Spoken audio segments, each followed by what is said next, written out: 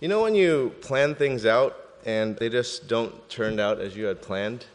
See, when I was a child, when I was just a really little kid, my mother began the process of brainwashing me to believe that I was going to be a doctor, probably just like any other Chinese boy of my generation. And, I planned for that, and obviously that didn't turn out. And then in college, I planned to be rich, and obviously that didn't turn out. And I was planning to take a sabbatical this summer.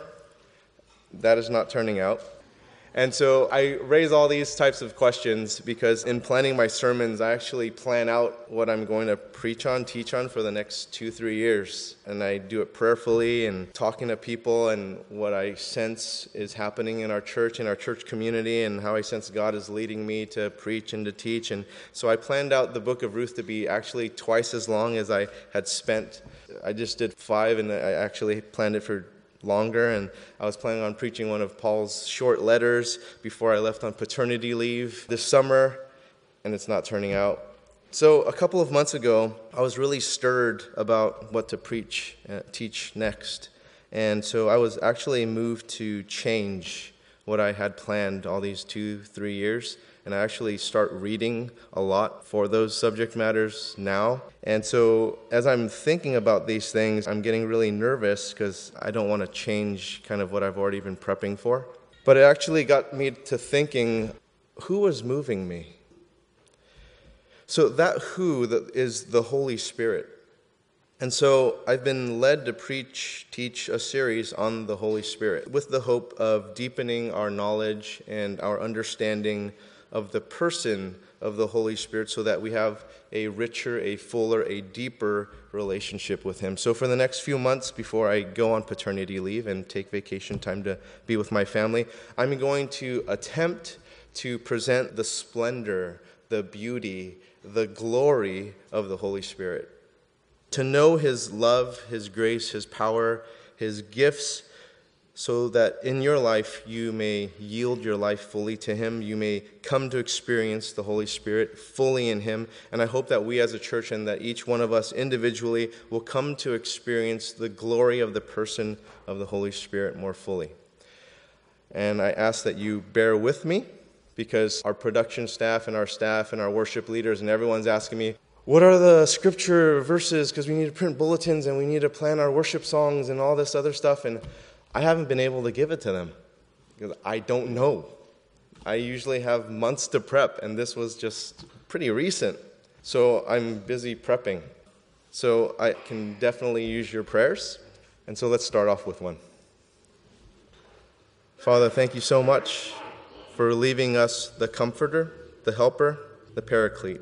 And so I ask, Lord, that you would bless our time as we study one of the Godhead, one of the beings of the triune God. And I pray, Lord, that you would be with us as we do this. In Jesus' name, amen. All right, so to start off with this series, I think it's important to identify the Holy Spirit as a person.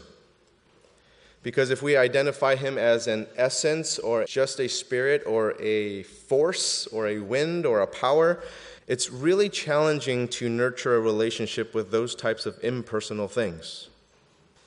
And you can get a reaction from things such as electricity, but it won't have feelings for you. You can feel the breeze from the wind, but it won't change its temperature based on whether you feel warm or you feel cold. It's just going to blow, right? We need to personify the Holy Spirit so that in our time of need, he is someone that we can call upon, not simply because he exists as a power or a force, but because he knows and cares for us individually and can address our specific needs.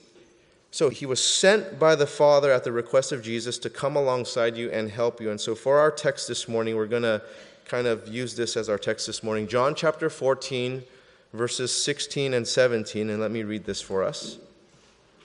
And I will ask the Father, and he will give you another helper to be with you forever, even the Spirit of truth, whom the world cannot receive because it neither sees him nor knows him. You know him, for he dwells with you and will be in you.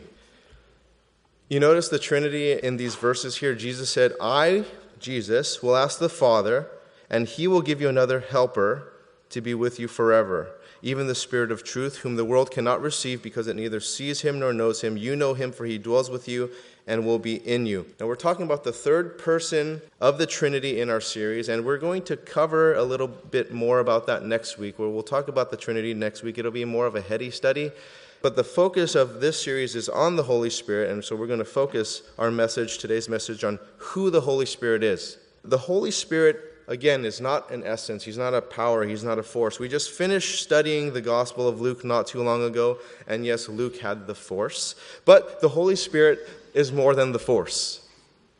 The Holy Spirit has personality.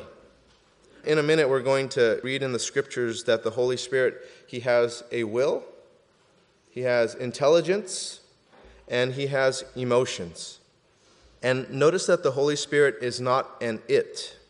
We don't give him the impersonal pronoun of it. Right? We use it as a pronoun to identify essence, power, or a force, but not so with the Holy Spirit. In looking at the Scriptures, we read that there are personal pronouns used to identify the Holy Spirit. So you look at John chapter 14, verse 17, and there him is used 3 times for the Holy Spirit, and he is also used. And let's look at John chapter 16. I'll read verses 7 through 14. Nevertheless, I tell you the truth. It is to your advantage that I go away, for if I do not go away, the Helper will not come to you, but if I go, I will send him to you. And when he comes, he will convict the world concerning sin and righteousness and judgment. Concerning sin, because they do not believe in me. Concerning righteousness, because I go to the Father and you will see me no longer. Concerning judgment, because the ruler of this world is judged. I still have many things to say to you, but you cannot bear them now. When the Spirit of truth comes, he will guide you into all the truth, for he will not speak on his own authority, but whatever he hears, he will speak, and he will declare to you the things that are to come. He will glorify me, for he will take what is mine and declare it to you. Do you notice all the personal pronouns there?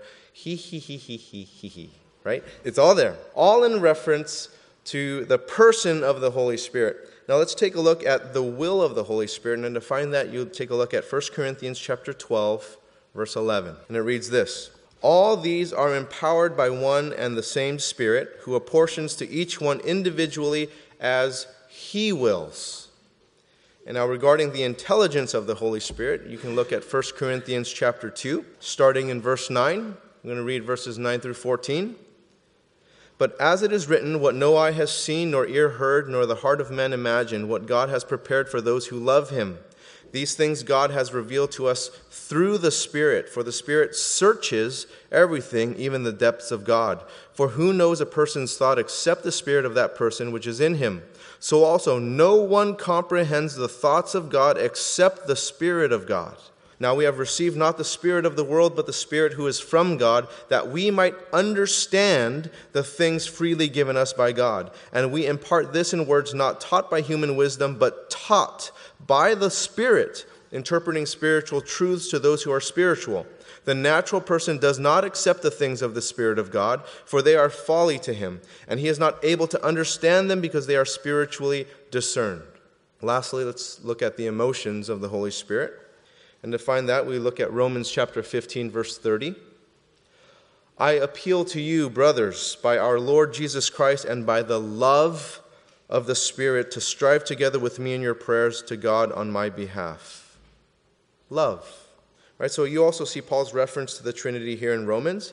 I appeal to you, brothers, by our Lord Jesus Christ and by the love of the Spirit, to strive together with me in your prayers to God on my behalf. Again, we're going to talk about the Holy Spirit as part of the Trinity next week. Now, another verse in regards to emotions of the Holy Spirit, Isaiah chapter 63, verse 10. It's going to be a lot of cross-referencing this morning. You're going to have tired fingers. But they rebelled and grieved his Holy Spirit. See, impersonal things can't love and they can't be grieved. The Holy Spirit loves and can be grieved.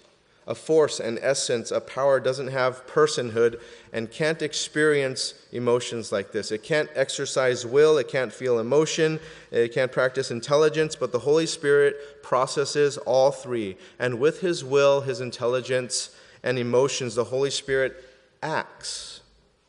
He doesn't just exist, He acts. There's a corresponding action. He does stuff. And so I want to share with you what the Holy Spirit does, starting in Genesis and ending in Revelation. Now don't worry, we're just going to be here for a few hours. But really I'm going to go from Genesis to Revelation. I'll be as fast as I can. A lot of cross-references. The Holy Spirit abides, meaning he contends, he pleads with man. Genesis chapter 6, verse 3. Then the Lord said, my spirit shall not abide in man forever, which means he is abiding now. The Holy Spirit instructs. Nehemiah chapter 9, verse 20. You gave your spirit to instruct them and did not withhold your manna from their mouth and gave them water to their thirst. You see how fast we're just flying through this? We just went from Genesis to the 16th book of the Bible, so don't worry. Next one's the Gospel of John, right? Don't worry. The Holy Spirit teaches and reminds. John chapter 14, verse 26. But the Helper, the Holy Spirit, whom the Father will send in my name, he will teach you all things and bring to your remembrance all that I have said to you.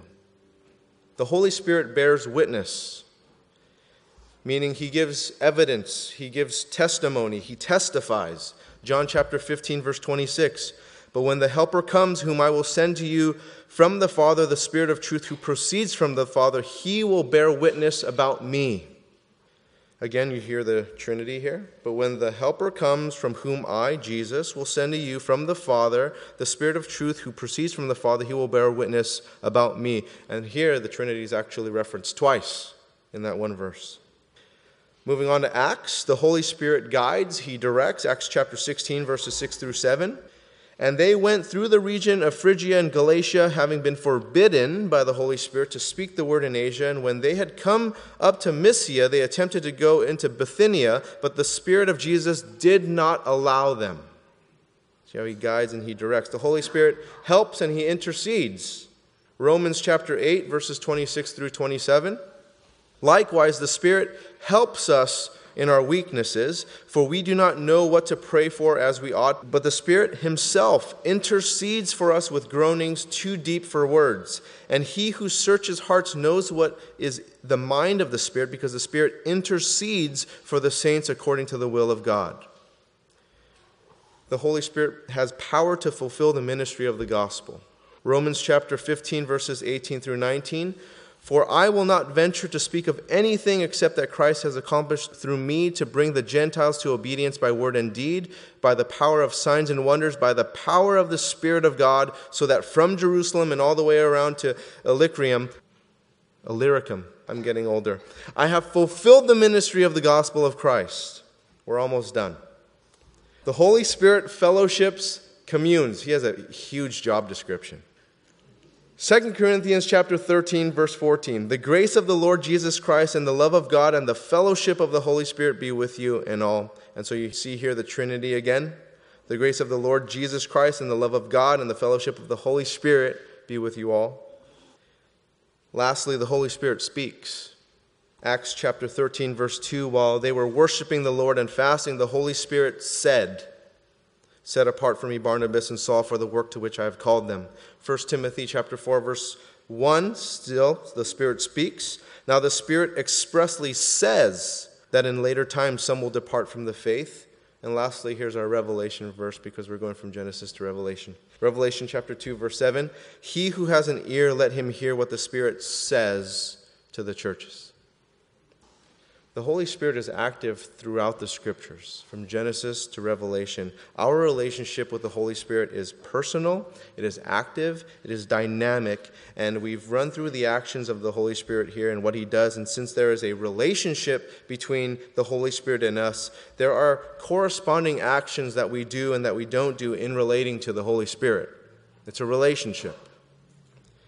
So how one acts and corresponds toward the Holy Spirit. How can we treat the Holy Spirit? Well, we can blaspheme the Holy Spirit. Mark chapter 3, verses 28 and 29, Jesus said, truly I say to you, all sins will be forgiven the children of men and whatever blasphemies they utter, but whoever blasphemes against the Holy Spirit never has forgiveness, but is guilty of an eternal sin. We can lie to the Holy Spirit. Peter said in Acts chapter 5, verse 3, in speaking to Ananias, Ananias, why has Satan filled your heart to lie to the Holy Spirit and to keep back for yourself part of the proceeds of the land? We can resist the Holy Spirit. Stephen said in Acts chapter 7, verse 51, you stiff-necked people, uncircumcised in heart and ears, you always resist the Holy Spirit as your fathers did, so do you. We can grieve the Holy Spirit. Paul wrote in Ephesians chapter 4, verse 30, and do not grieve the Holy Spirit of God by whom you were sealed for the day of redemption. The Holy Spirit is a person. And I use all these cross-references here to show you how active he is in the church. He's not just like one kind of verse that was spoken of here, and so let's forget about it here. This is peppered throughout the Scripture. He has a will, he has intelligence, emotions, and we can have a relationship with him. He can be known as we are known to him, and we can develop an intimacy, an intimate connectedness with him. We can have deep communion with the Holy Spirit. Jesus promised us the Holy Spirit. And in John chapter 14, verse 16, he is referred to as the helper, the paraclete, the paracletus. He told us he will ask the Father, he'll pray for us to give us another helper, because he was the initial helper. So another helper, another comforter, another advocate. And the paracletus means the one who is summoned, the one who is called to one's side, to call to one's aid. Now keep in mind, so far, up to John chapter 14, it's been Jesus. Jesus has been their comforter. He's been their helper. He's been their advocate, who's been at their side. And in John chapter 14, he came to the point of letting them know, I'm going away now. And Jesus told them in John chapter 13, verse 36, where I am going, you cannot follow me, but you will follow afterward. And the disciples grew to trust in Jesus. And they grew in their belief that Jesus was the master of everything. And whenever they found themselves in a bind, there was no one better to have than Jesus. And when Jesus was there, everything would just turn out just fine. And they got to experience this many times. The scribes and the Pharisees, they trying to corner the disciples and Jesus with their intellect. And they start trying to use the law to pin Jesus in a corner. And every time they try to trap Jesus, Jesus would outsmart them. He would give them the answers that they would not expect. So you want a guy on your academic decathlon team? Jesus. Right? The phone a friend, like if you phone a friend, Jesus. There's a lot of you Cal people, you were probably that guy or that girl in your class where people wanted to sit by you so that they can peek over to your answers. This is Jesus. Jesus is that guy who knew all the answers, right? Because Jesus, this woman right here, she was caught in the act of adultery. The law instructs us to stone her to death. What do you say? He just starts writing on the floor. And these all start going away. Jesus, with all these Roman soldiers around here and these people that hate to pay taxes, but these Roman soldiers enforce taxes, should we pay taxes? We got him, guys. We got him. If he says no, he's going to be arrested. If he says yes, we should pay taxes, these people are going to get mad. And then he's not going to have a following. We got him. Give me one of those coins. Whose face is on this? Caesar? Give to Caesar what's Caesar's. Rats! Whatever. Tax season just ended, and maybe some of you could use Jesus' help right now too. So, always trying to stump Jesus, but they can't. In the middle of a storm, Jesus sleeping on the boat, and they thought they were going to die, so they go to Jesus for help, and he comes up, oh, ye of little faith. Shh. The storm's calmed. Over and over and over again, Jesus just coming through in a bind. He's always there pulling through for them. And they found that as long as we're with this guy, we're fine. Stick with this guy. Crazy demoniac dude.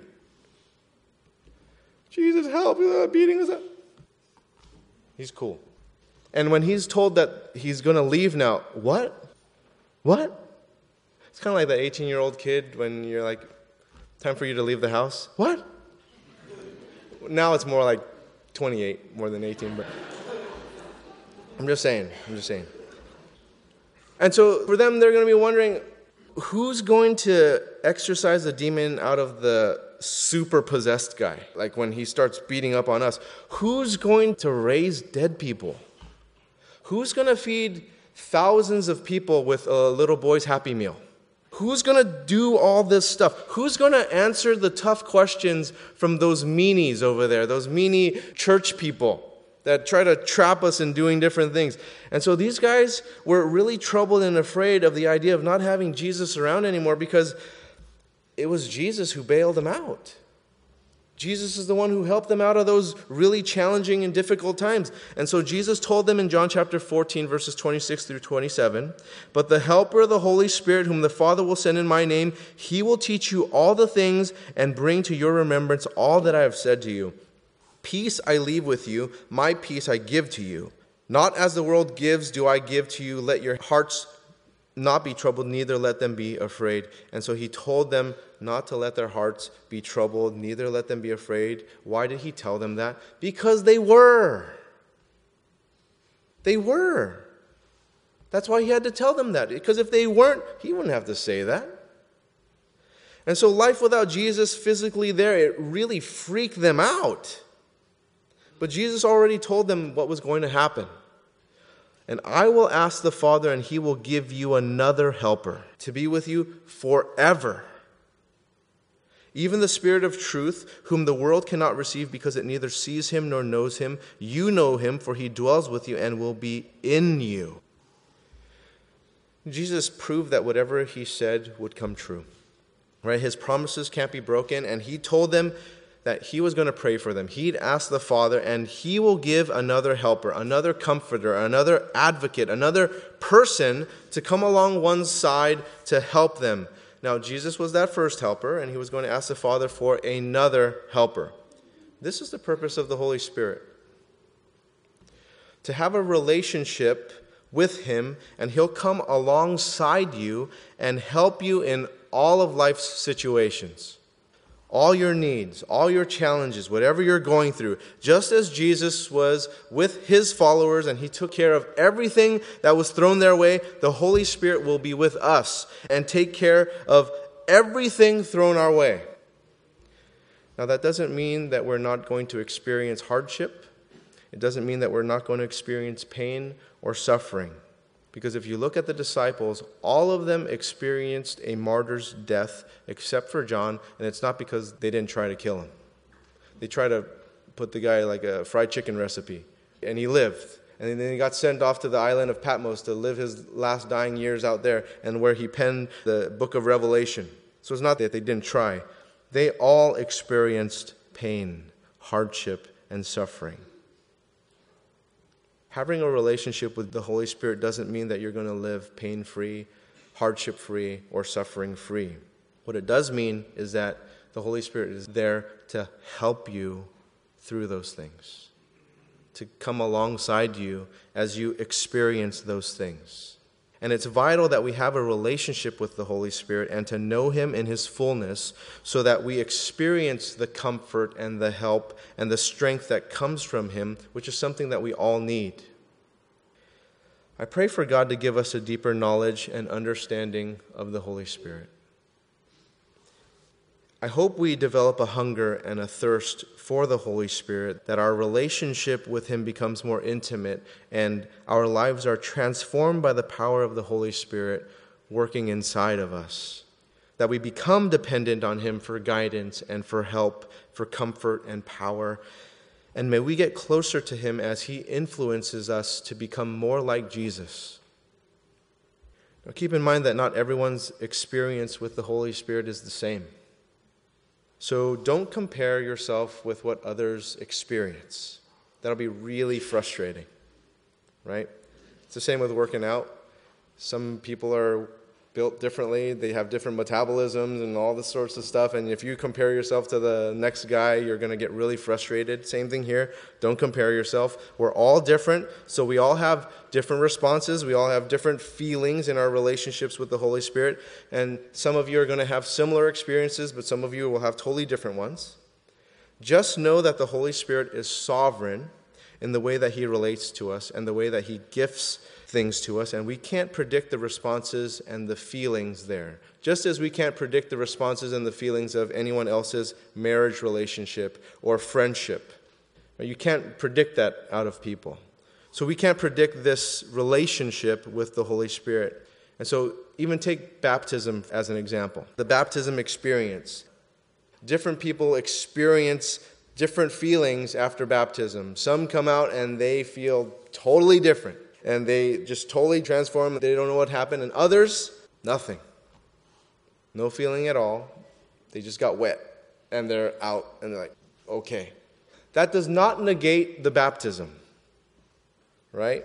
Because it's not all about feelings. So don't judge the feelings associated with the Holy Spirit in one way or in another, because it's about the truth of the Holy Spirit and how He comes alongside us, that He desires to have a relationship with us. And sometimes we recognize He is working right away, and other times we don't recognize it until well into the future, and we look back in retrospect and say, wow, how did that happen? Right? But we know He's working in our life as we are ruled by the Spirit, not by the flesh, and may we be led by the Spirit, walking in the Spirit, being filled by the Spirit. Now, you don't have to wait until this series is done to experience the Holy Spirit. You can pray for that right now. You can surrender yourself to Him, yield your life to Him right now. And if you want to read more about the Holy Spirit in the lives of other people, it's a really encouraging thing. There's some really great biographies out there about Jonathan Edwards, D.L. Moody, Charles Finney. And you can read all these wonderful books about the baptism of the Holy Spirit into these people's lives. What's led me to this point? We are in need of a fresh work of the Holy Spirit.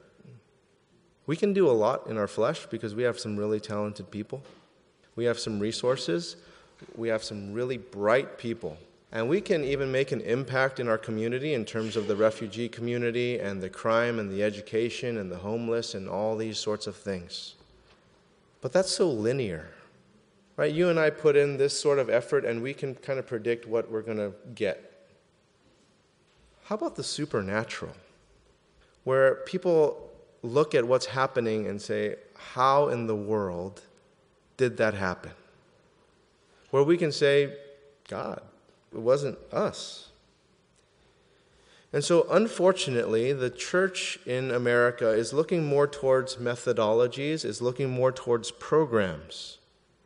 But if we look at the history of the church, it is not the methodologies, it is not the programs that transform the lives of people. It's not. You can't point to me a single one. It was the work of the Holy Spirit in His people. You look at the first or the second great awakenings in the world, and you look at what's happening spiritually today in the Western world compared to Africa, Asia, South America, where the Holy Spirit is moving rampantly. The Western church, particularly in America, is guilty of looking at itself to do the work of God.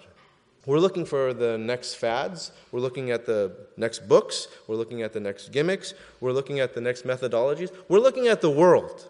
That's why Christian t-shirts aren't usually that good. Because we're like way behind.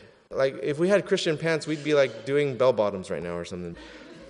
What happened to the church's heart and mind in intently praying for the Holy Spirit to do the work and to transform lives, instead of relying on ourselves to come up with the methodologies and programs and all these different things that we're trying to do to make impact on the world, when the world actually does things better? Is there a food service that's in Alameda County that's larger than the Alameda County Food Bank? Or in serving the homeless community, like, do we do better than the county does? Serving the refugee community? Do the Christians actually do it better than IRC or these other refugee-serving communities? And yet we're just trying to mimic all that they're doing. And it's just like poor copies of those types of things. I think we fail on purpose. I think God doesn't let us succeed. I think God is saying, like, without me, no, that's not going to fly. We are to tap into the power of the Holy Spirit, to tap into submitting our life to God. And I'm praying for this fresh outpouring of the Holy Spirit in each one of us and in our church. A renewal of the Spirit for us individually and for our church. Why? Because we desperately need it. Oakland is the third most dangerous city in the United States. Third. That's crazy. And we live here. And we go to church here. And we send our kids to school here. And we shop here. And we do all these things here in the third most dangerous city in the U.S. That's why you go talk to anyone on the peninsula or anyone in North County or anyone in San Francisco and you tell them where they live. Oh, we live in Oakland. Oh, my gosh. Oh, how can you live there? Oh, like, you know, if we were in public, I'd show you all my bullet wounds. Like I get one every day. Power of the Holy Spirit, I'm alive. And there's all these misconceptions about Oakland and all this kind of stuff. But you know what? How many of us walk these streets freely and we do things freely? We're fine. But the truth of the matter is, it's not fine. The statistics don't prove. You and I are probably not shot just because God has preserved us. I hang out in East Oakland a lot, and I'm just fortunate, My kids are in a school in Oakland, just fortunate. So let's pray for that deeply needed transformation, starting in our city. Really, our whole world needs it. But let's see if we can make an impact right here in Oakland first. Let's pray. Jesus, thank you for promising us another helper, another comforter, another advocate. May we not waste the understanding, the experience, the relationship that we may have with you, Holy Spirit. I pray that you would fill us so that we would go about doing your work, that we would make an impact in your name, not for the glory of the church, not for the glory of ourselves, for your glory alone, God. In Jesus' name, amen.